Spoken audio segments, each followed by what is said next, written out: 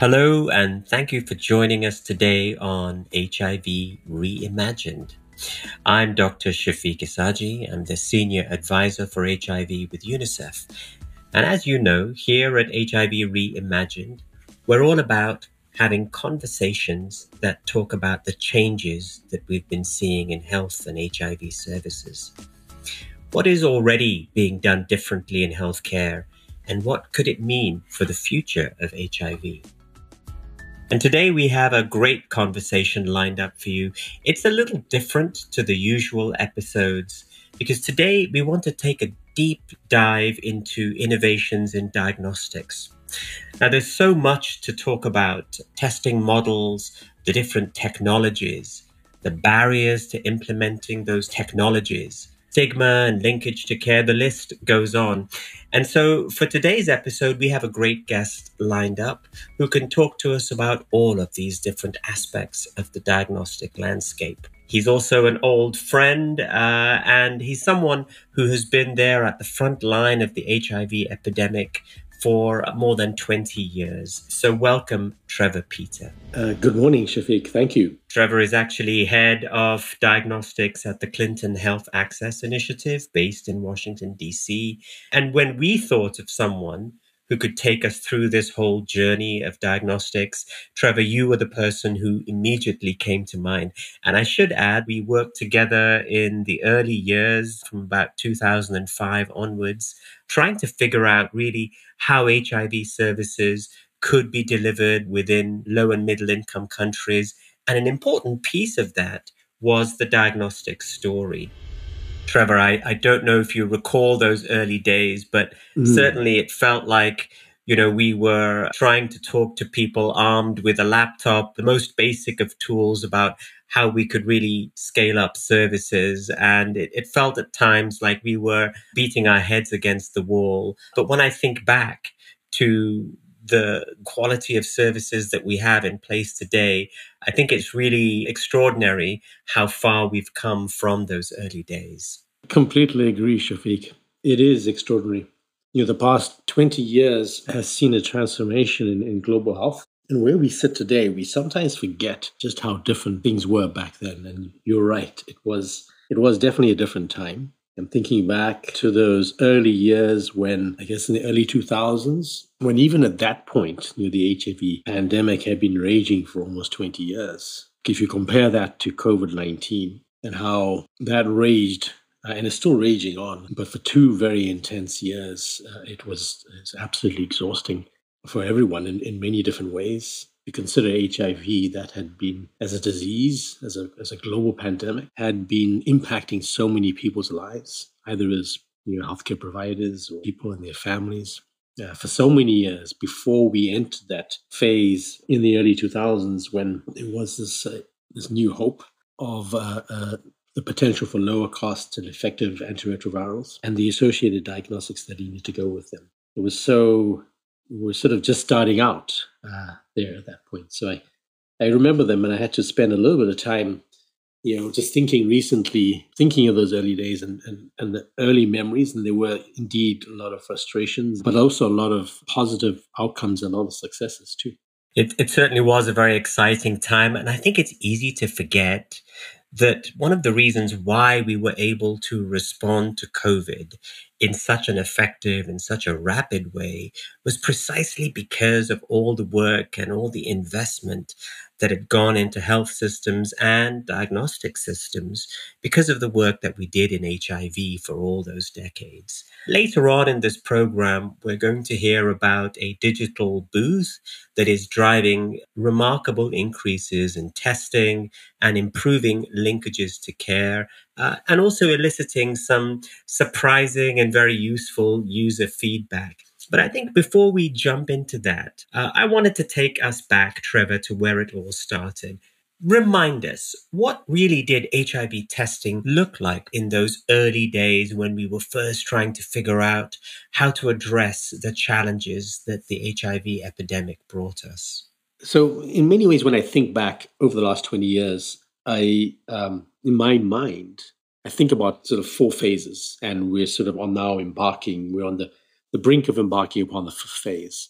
I also respect the fact that prior to the last 20 years, there were, diagnostics existed and there was a lot done then. So I'm not discounting any of that. But certainly in my experience, and what I've seen over the last 20 years in this current era of global health, particularly around HIV, is that there were these 4 phases. The first phase being that initial response and the need to construct the basic laboratory capacity to enable antiretroviral treatment to be scaled up. So testing had to be scalable, laboratories had to be built, people had to be trained, both clinicians and test operators and so on. Funding had to be found to buy equipment and reagents and so on. So that was for HIV in general. And most of that was focused on adult treatment because for infants, for children, treatment options were much thinner. And that went on for like maybe 4 or 5 years. But of course, during that period, pediatric treatment options became more and more available, and the need to diagnose infants was becoming paramount. And so the second phase, in many ways, was a focus on children and getting the diagnostic capacity set up there. And that phase was also important because it was foundational from the perspective of setting up nucleic acid testing. For the first time in many countries, nucleic acid testing suddenly became available. And that went on for maybe sort of 4 or 5 years in that sort of initial push to set up that infrastructure. The third phase, in my mind, I sort of characterize it as the phase of the shift away from the laboratory. So after a decade or so of building this infrastructure for HIV diagnostics and setting up laboratories, there were now technologies becoming available that would take, for example, CD4 testing and PCR testing for infants. There were now technologies that could do that, not in a big laboratory, but at what we call the point of care, smaller machines, sort of toaster or microwave sized machines that could be deployed much more widely and used by, not necessarily by a skilled trained laboratory expert, but by nurses or healthcare workers and so on. And there was a big push then to establish the infrastructure. And so everything I described earlier about having to buy machines and buy testing supplies, the reagents, train people, getting health facilities set up to run these tests, that entire operation, there was another sort of drive and push to expand that across thousands of health facilities.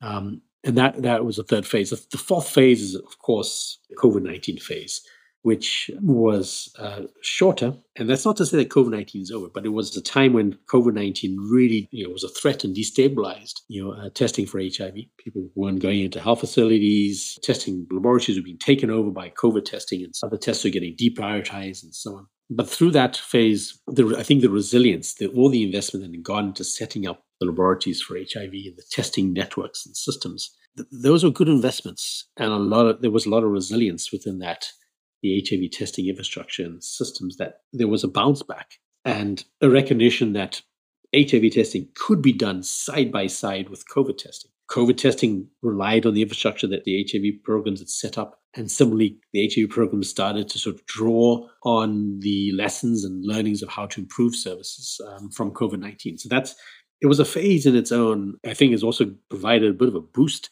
to take us into the fifth phase, which is where we are right now, where we are looking at innovations in service delivery, faster turnaround time, greater use of self-tests, improved data systems, also potentially even cheaper assays. And these are all benefits that have come out of the fourth phase and the experience of COVID-19 that will, I think, benefit HIV testing programs in the coming years, as well as the potential for multiplex testing and so on and so forth, the new technologies. So that brings us to this fifth phase, and there are lots of exciting innovations in both systems as well as technologies that I think we can see coming into greater use in the coming years. Thank you, Trevor. We're going to touch on each of those phases, but let's go back to phase 1, to the very beginning of the HIV epidemic and to the beginning of our thinking around the importance of diagnostics in the context of HIV. So in those early days, and here I'm talking about the early 2000s, when HIV testing, the basics of HIV testing had been worked out in previous years. But back then, in many countries, the status was really the most that one could get was an HIV rapid or an HIV test, whether it was a rapid test or a test that was done in a laboratory. And to be quite frank, most of the testing for HIV, for diagnosis within adults, relied on a laboratory test. And this was 1999 to year 2000, 2001. The wider range of tests that we are so comfortable with, or we expect to be available today, simply were not around. Partly, it may have been because treatment was not accessible, and so so diagnosis was the first step, and maybe there were few interventions. Basically, there was few things that one could do to take care of people with HIV, and so diagnosis was the main test. And most investment and most efforts within public laboratory systems went into it and trying to ensure that was available. But it was very fundamental, very rudimentary. It was laboratory based, and so not really accessible to many people. Of course, things have changed since then, but we were at the foothills. Back in those days, the number of sites that had a large laboratory that could do this kind of testing were few and far between. So for the majority of people, getting access to even a diagnosis that they were living with HIV was really quite a challenge, because you had to get to a hospital, you had to give blood, the blood had to be processed in a laboratory, and all of that took time and was quite limited by the resources that were available. You're absolutely right. There weren't many laboratories that could run the test. Often they were in capital cities. It was really quite inaccessible.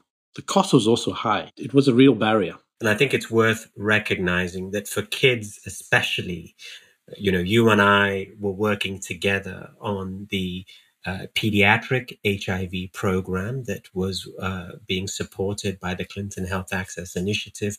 And at the time, one of the very significant challenges we faced was around the fact that even if you had kids that you knew were likely to be HIV infected, their mothers were living with HIV, they were showing signs and symptoms of HIV-related conditions, it was a real challenge testing them, because especially in the younger babies, you needed specialized services, specialized technologies to be able to make a diagnosis of HIV. You're absolutely right. In fact, today, even still, the only way to diagnose HIV in a child, an infant under 18 months of age, is through the use of a nucleic acid test. And back in those early days, the available tests were really being only used for research. There were no commercially available tests that were licensed for use for actual diagnosis, for clinical diagnosis. Often there were laboratories that were using these tests for research purposes and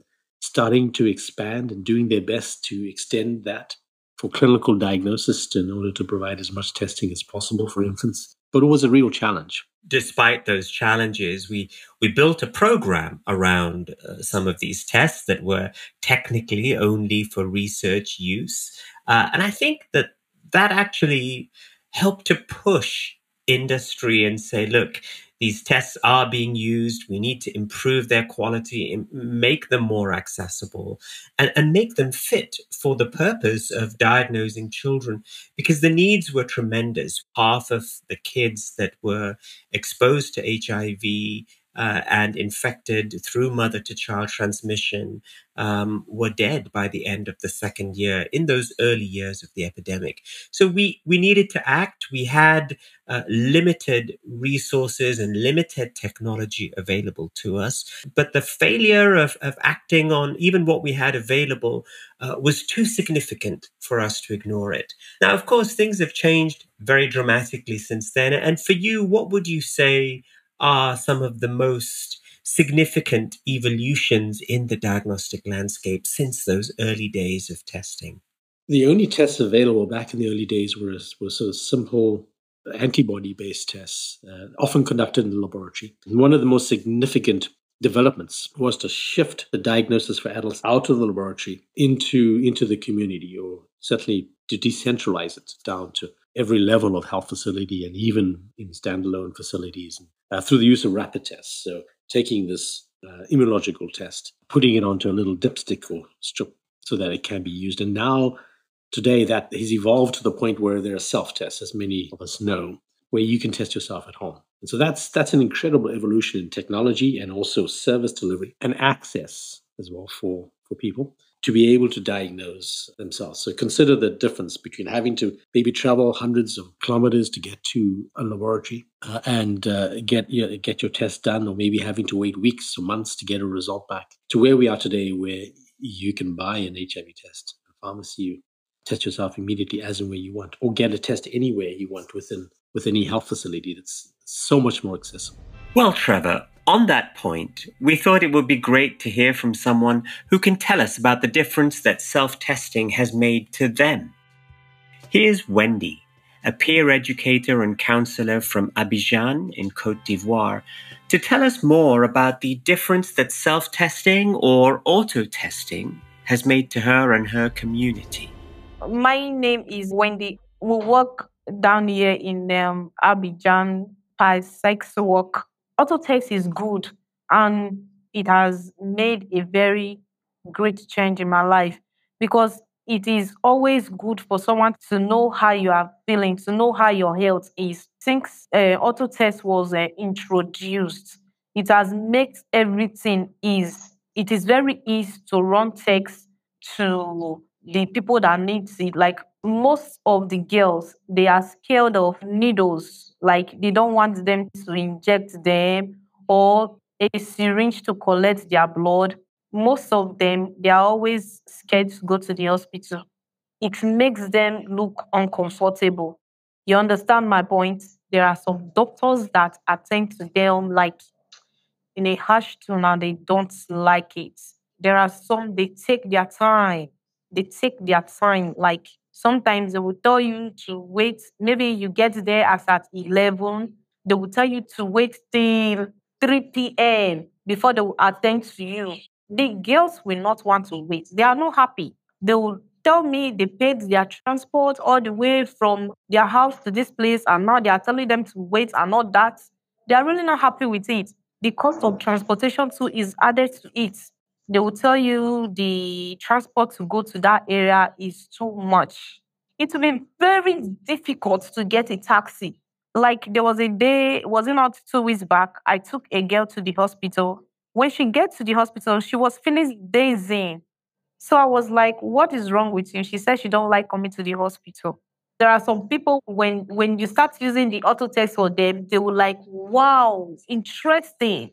It is easy. It is easy for them to use. It is easy for them to access. Like they love it, because most people never believe there is auto text. When you bring it to their doorstep and when they use it, even they will be the one to go and call the others to come, and they will tell them, they are doing an HIV text free of charge and they are using auto text. It is very easy. They will even be the one to assist me in doing it. When the result is coming out, is within the girl that has the result and the person that run the text. So it's private. It's not everybody that is going to see the results. It's for the person that did the test alone.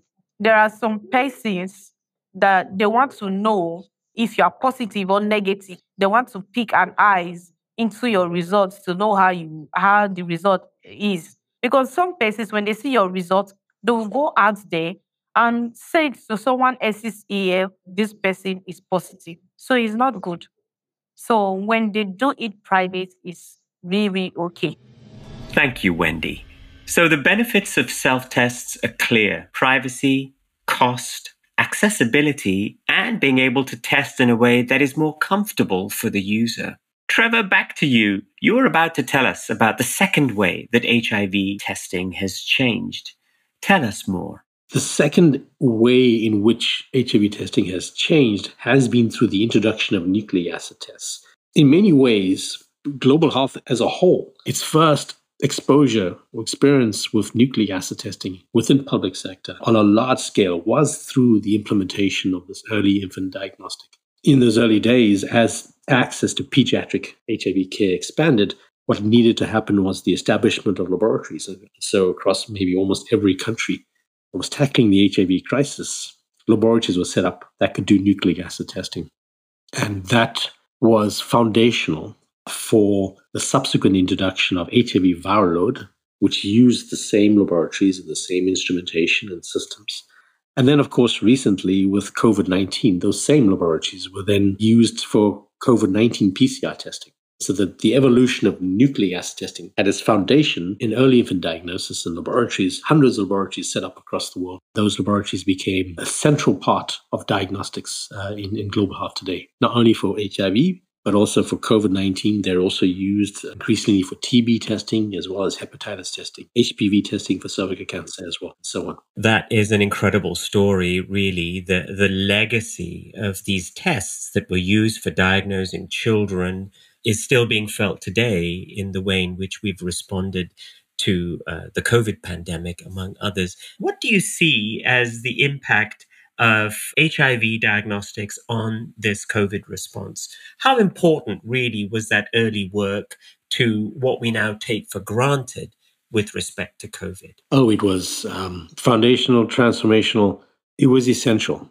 In fact, if the investment hadn't been made to set up and scale up the required diagnostics for HIV, and that infrastructure for diagnostic testing was not set up across so many different countries, within public systems, within private systems, and those new technologies that were introduced for HIV, that had not been set up over the past 15 to 20 years, we would have had a very difficult time responding to COVID-19. And so it took a lot of time and effort. Shafiq, I remember time we spent working together, painstakingly supporting different efforts to get HIV rapid tests implemented, then early infant diagnosis tests, CD4 tests, which, as you know, are still very important today. But the PCR or the nucleic acid tests, to that capacity, if that hadn't been set up, I think our response to COVID would have been quite difficult. While it took us maybe took the world, should I say, over 10 years to set up all that infrastructure.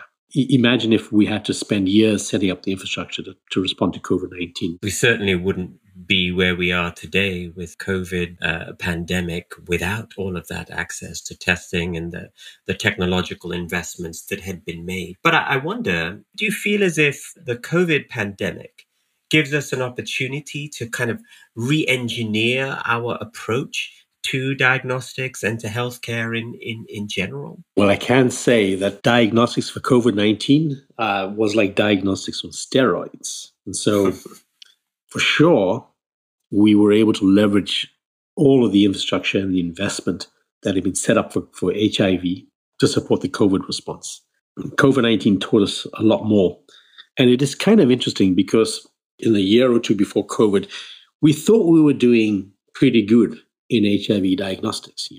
The rapid tests were out there. We were starting to experiment and explore self-tests. Getting self-tests into use was taking a while. We were doing studies and we were piloting and experimenting and looking at the feasibility and so on. And all a very good process, but over a number of years. Similarly, we'd set up labs for viral load and early infant diagnosis. There were still significant gaps in access. Test turnaround times was, weeks or sometimes months. And it was viewed as a problem. But in some ways, there wasn't as much urgency to try and address that. Now, imagine having to wait weeks or months for a COVID test. It would have been considered unacceptable. Imagine having to spend several years researching whether self-testing, COVID self-testing, was a feasible approach and whether we should use it or not. It would have been unacceptable. So COVID-19 has taught us that we can move faster. We can do more.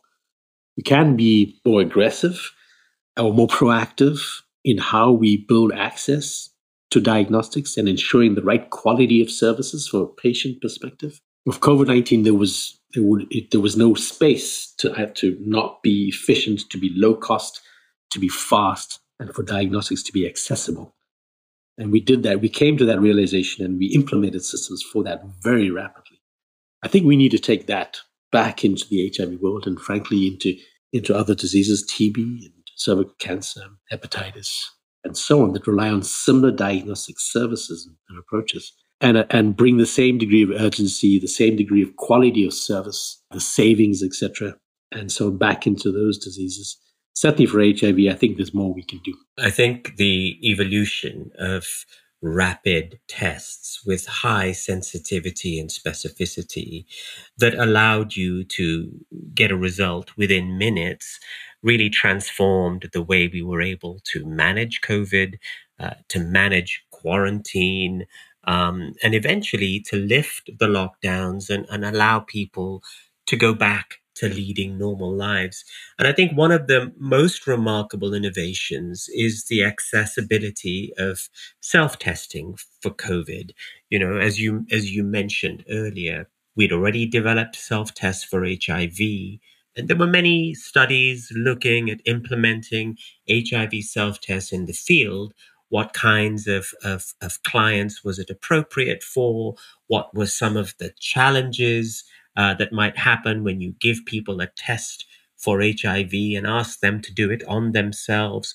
What happens if that test result is positive? How do you ensure that the test is accurate and that people follow up with services? It sort of brings us to the discussion around what next. The evolution of technologies will allow many more assays and tests to become accessible to people a much more democratic way. It does pose a lot of challenges. In some cases, that's very positive overall for patient care and health outcomes. In some cases, it may create some confusion or it may create maybe some negative outcomes. And I don't know that we've worked out all the kinks there. For example, people take on more of the testing themselves and do test and self-screen and self-diagnose, whether there would be, for example, the right level of referral into care. Would patients know where to go? Would they know what the next step is? Would that information be available? Would they all refer into care? Or would we see a lot of drop-off? These are questions which I don't think are really answered yet, but it's inevitable that we have to embark upon this road. I am a diagnostician. I deeply believe for everyone, it's a right to know your health status for every potential parameter. And that knowledge is an important aspect of you being able to make decisions, or be able to make decisions about how you would then proceed and access care, whether it's in the public sector or the private sector. That's important. But I think the mechanisms and the systems would need to adapt now to come around people to provide the associated follow-on services so that they can get the follow-on care. Because a test by itself, while it's important for that knowledge, obviously if it's not acted upon, there's a diagnosis of a disease that does require following care. If that's not acted on, then the outcome is not positive. The test is useless in and of itself without the care that we need to provide. Well, not entirely useless, I would say. Just simply knowing your status is important for many, many diseases, for every disease probably. There's value there. It doesn't alter the outcome, simply knowing the result, unless you can get the follow-up services to be able to access the care that you need. That's the perfect segue really to our next guest, because here at HIV Reimagined, we're really all about looking at how to do things differently. So we've spoken to someone who has spent the last 10 years innovating in the digital space to see if we can use digital technologies to actually improve those outcomes from HIV self-testing.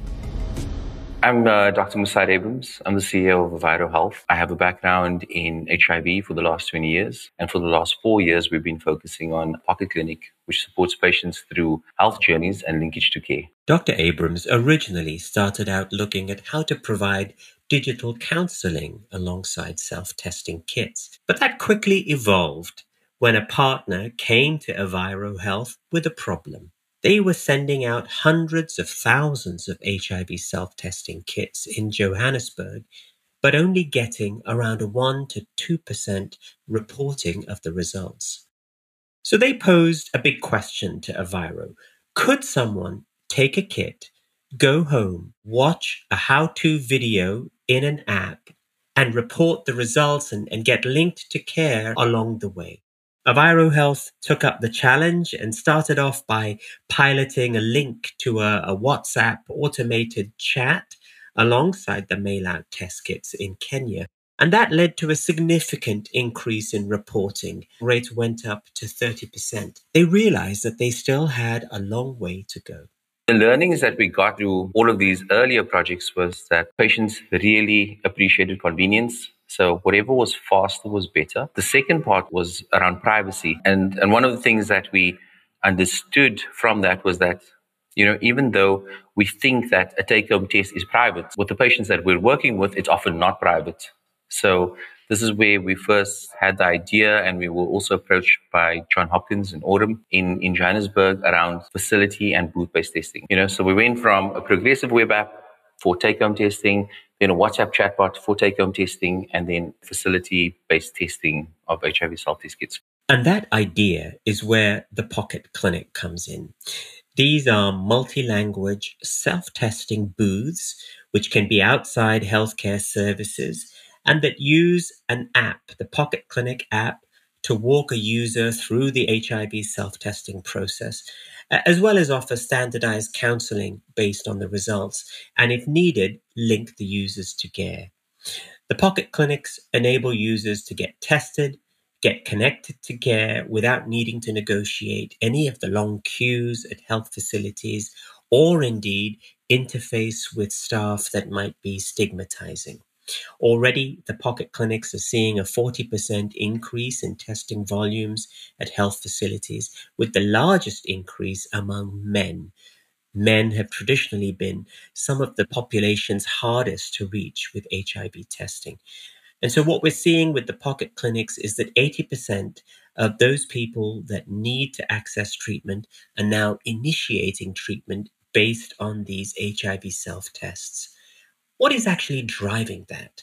And the remarkable feedback that we're getting from the Pocket Clinic app is that it's mainly due to speed and privacy. And one group in particular has identified privacy as the main incentive for use. It's usually the males that are answering that privacy is important. And anecdotally, when we visit these clinics, the counselors will actually say, yes, the males, they prefer using that because they're not face-to-face with a woman. There's a lot of different cultural practices. One of the user design focus groups, one of the stories that had come out was that males specifically are scared of breaking down in front of a female. And this actually inhibits them from coming to the clinic. So the fact that they're dealing with a digital device like a tablet means that they feel, again, that it's more private and more confidential. So the booths can help with confidentiality, but can they also help with the stigma attached to testing? I think it does decrease the stigma, but I think that privacy, confidentiality, stigma part can be quite complex. So, for instance, we don't want the booth to only be associated with HIV testing because then that adds to stigma as well. So, in response to that, a lot of our clients have asked us, can we add TB screening? Can we add STI screening? Can we add diabetes module? So that if you're sitting outside a facility in this booth, it can be that you're coming for any number of these things. But if you're known as the HIV booth, that issue of stigma will raise its head again. What a fantastic idea. So coming back to our studio guest, Trevor Peter. Trevor, can I ask you, does some of what you've heard resonate with you in terms of the impact or implications that result from the stigma around HIV testing? It very much does, Shafiq. Just over the years, stigma has been a significant barrier to access. And in the early days of HIV testing, the services were often provided in sort of one-size-fits-all. And perhaps in the early days, either in some cases didn't cater enough to concerns around stigma, or maybe overcatered, went too far. And I've seen both scenarios. What I can say is that HIV diagnostics has evolved, and what is interesting listening to the experiences of Vero Health, it continues to evolve. And that, I think, is the most important thing. We have to continue to listen more to people's perspectives or preferences about how they would like to get tested or the conditions under which they can they're better able to access testing or conduct testing. And then design services that cater to that as far as we can. It includes a lot more differentiation, a lot more user-centered design. And that's what I'm hearing from the innovative processes and approaches that Avera is taking. The second element I find really quite interesting here is just the idea of setting up these testing sites, not just for HIV, but for other diseases. And that's so much in sync with where the world is going today, where it needs to go, to address diseases beyond HIV, not only for comorbidities of HIV. There are many comorbidities that would require additional tests. But in addition, even for general population, it's useful if you can, oh, by the way, also screen for a few other infections, which may be quite common. So there's a benefit here that we can not only destigmatize these testing sites and make them more approachable, more accessible, but we can also take the opportunity to do case finding and diagnose and help people test for a wider range of conditions that perhaps they would not have access to otherwise. So I think it's a great innovation. That's really inspiring. I mean, it could revolutionize the way we think about testing, not just for HIV, but for a whole host of other conditions. By putting the tools in the hands of people, in the hands of communities more directly. So we've looked a little at the impact of integrating a more digital approach for users. But what about the wider healthcare system? Here's Dr. Abrams again to tell us more about what impacts he has seen. In terms of the healthcare worker, a lot of the healthcare workers surprisingly are saying that they spend less time counseling. I visited the KwaZulu-Natal projects, and a lot of the counselors say, no, actually, I like it when I use Pocket Clinic because what she's talking about is the standardization. She goes through a form. The patient watches the video, she asks the questions, and it's finished. And people were saying when they have to do counseling on their own, it can be a rambling journey with that patient, and they might take more time. And they also respond to the data feedback. So before, they'd be capturing this data, but it'd take about 3 or 4 months for any of those targets to come back to them. Whereas now they can see, oh, I'm Beth, I'm a counselor, I signed this patient on. I can see that they tested positive, and I see that they started ARVs at a different clinic. They get that real-time feedback from the work that they're doing. The feedback from patients themselves, they're quite forthright about their feedback. It gives patients a voice. And that's the one thing that I really like. I come in the morning, I log on, I see these patient comments, and we respond to them. I think we need to start listening to that patient even before they come to the clinic. It's really interesting to look at the data so that you can understand what messaging to the patient so that your demand generation and your access to services increase. Then you come to the diagnosis. What was the experience of your diagnosis? What was your experience at this clinic? What was your experience with this healthcare worker? How can all of those things improve? You can't manage what you can't measure, and I don't think we've measured it properly. And in fact, in public health, there have been some projects where, they were given feedback and they decided to switch off that feedback mechanism because they didn't want those outcomes to be known. And I think that's wrong. We're here to provide a service, and you should act in service to patients. And that the first step to that is communication. I think the HIV self-testing kit, it's a very innovative. You're making it more convenient for the patient. And you're taking services that were in the clinic, giving it more to the patient side and more to the self-care side. And anything that supports that is a good thing. It's just like a bank. 10 years ago, you had to go into your bank to make a deposit. Now you don't. That took a generation or two to happen, but that's what happened. But there are certain services that don't have to be at facilities that can be moved closer to the patient for convenience and for better health outcomes. Feedback isn't just about data tracking. It's about understanding patient needs. So they're already seeing such an increase with reporting and initiating care. So I really like what Dr. Abrams is saying there, both from the perspective of customizing the service or designing the service to meet patient needs, as well as providing, being proactive about enabling patients, people to test themselves. Those are innovations that are really quite prevalent within the diagnostic world. By prevalent, I mean they're being discussed and being acted upon quite actively. It's so different to how things were maybe 10 or 20 years ago, where it was very much in many ways the provider perspective or the provider-based design of services that dominated. And that was obviously for practical purposes. But as we move forward and as we've learned how to provide the base service, we really have to evolve.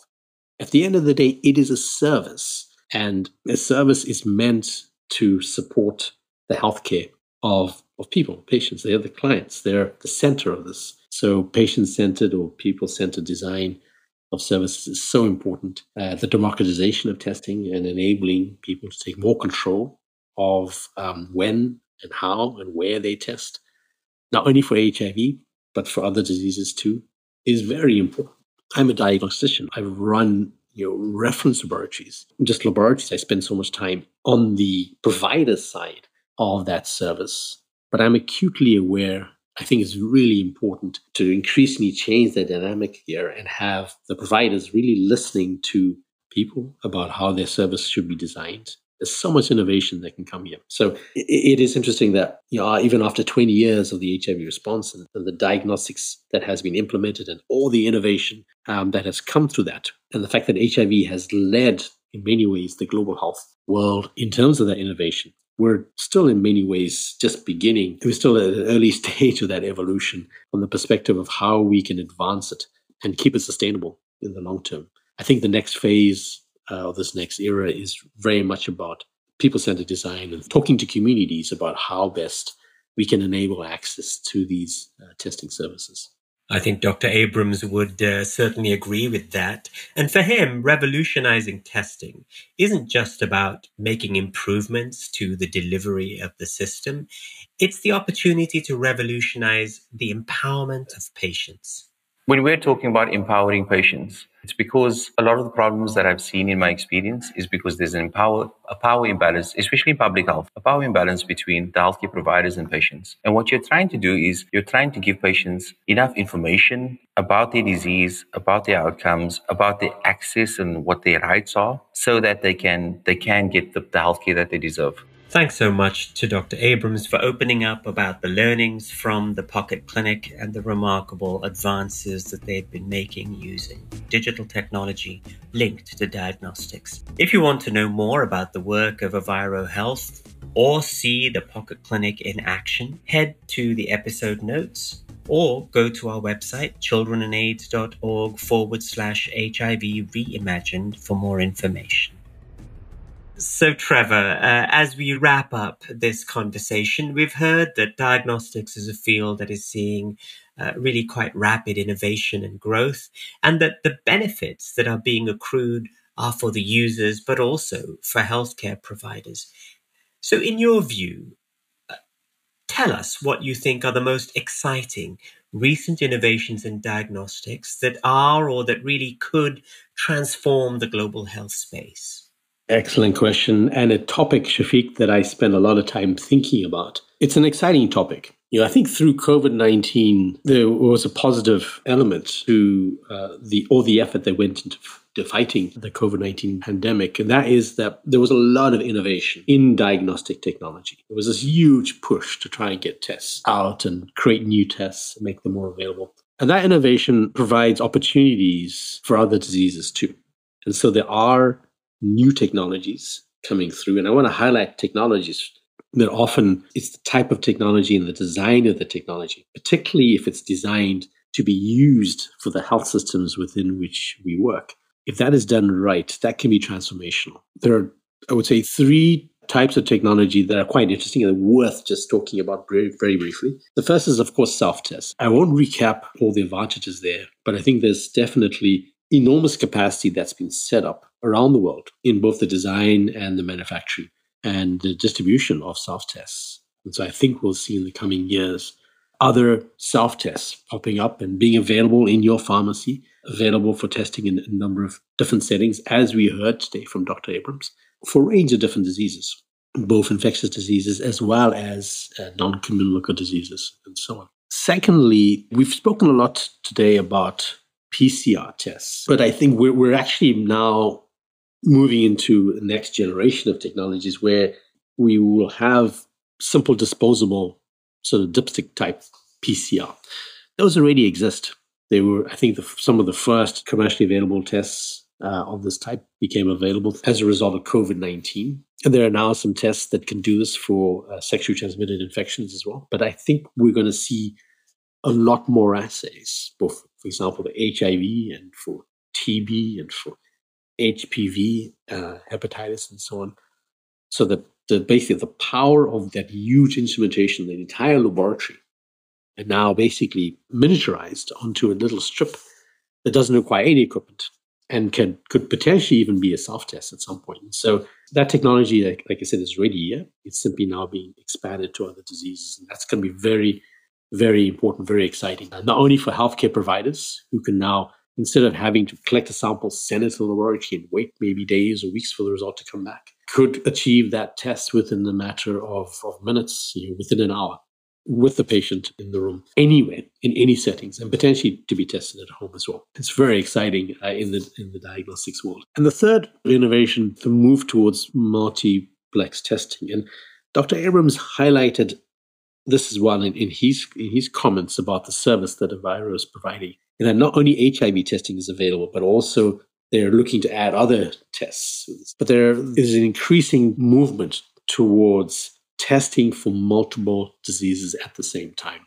And in some ways, if you look at it, there are large populations of patients that often have multiple conditions. They may have HIV, but at the same time, they've got hypertension, diabetes, which may often go undiagnosed. They may have hepatitis as well, or a sexually transmitted infection. And so we're often focusing on the HIV and treating that. And these other diseases are not really being taken care of, and they contribute to poor health outcomes.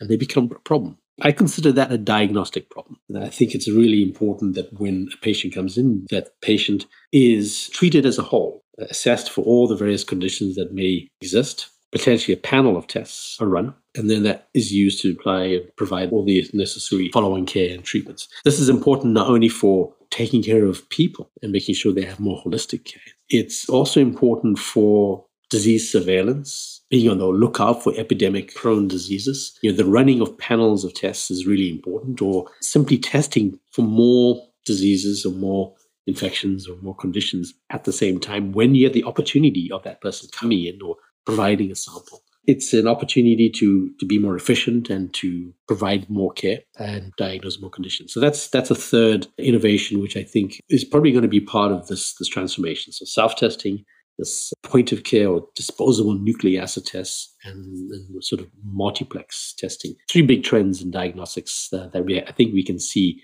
They'll become more and more visible and more part, hopefully, the mainstream within diagnostics in the coming years. So, Trevor, this podcast is all about doing things differently. I think you've already shared with us some of your insights into the future of diagnostics.